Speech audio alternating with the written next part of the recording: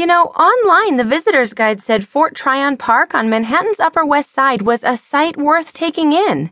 Aurora Rory Torres said as she trudged up the slippery slope of the dark, tree-covered hill, soaked to the bone from the rain. I gotta say, I'm not feeling it.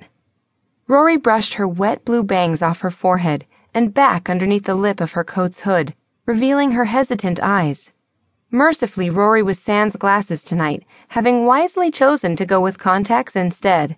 I didn't need my backup stopping to wipe her specs clean every 5 seconds. I searched ahead for any sign of movement as we worked our way up, making sure there was no activity before answering her. I doubt they were writing about gargoyle hunting at 3 a.m., I said, checking the time again on my phone. Speaking of which, where the hell is our gargoyle?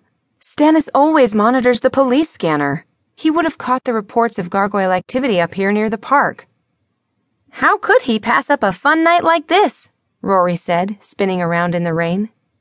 Especially during one of the worst October weather fronts in years, I added. Still, a little bit of timeliness would be appreciated. He's probably off flying around with her. Rory sighed. Are we talking about Emily again? She asked.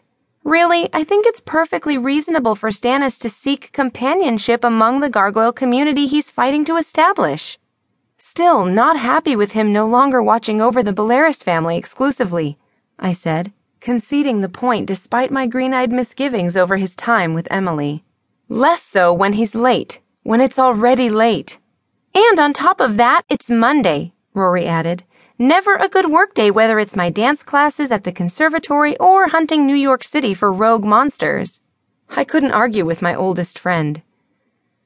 The wind and rain whipped through the creeptastic graveyard we found ourselves approaching at the top of the park. Even the weatherproofing on my Burberry trench was no match for the storm tonight, the rain coming into my hood sideways as the wind whipped at my face.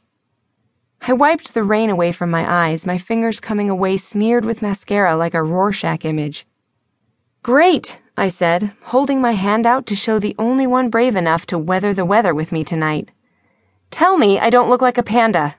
You don't look like a panda, she said, with zero conviction in her voice, then muttered, Ling Ling. There was something to be said about having a best friend since grade school. It meant I only felt a little bad about forcing her out on a night like tonight. I rubbed the makeup off on the thigh of my already soaked-through jeans. Waterproof mascara, my ass. I shivered.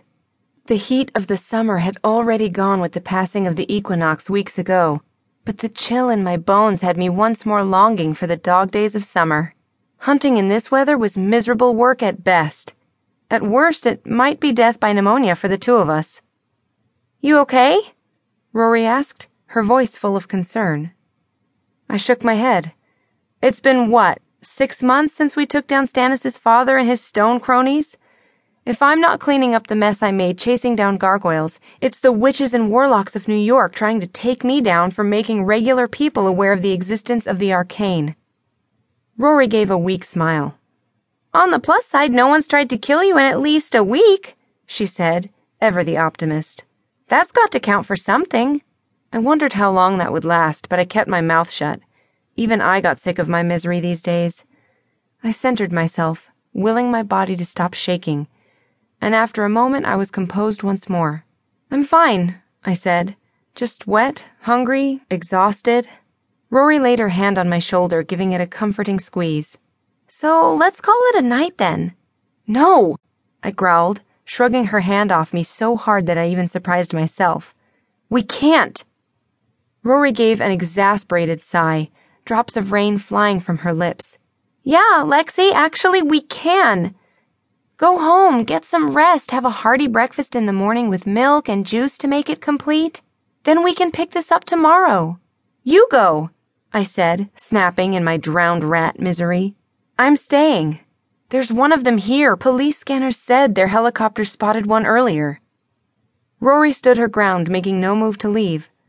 After a long silence stretched between us, I turned from her, heading farther up the wooded path toward the lights of the cloisters above.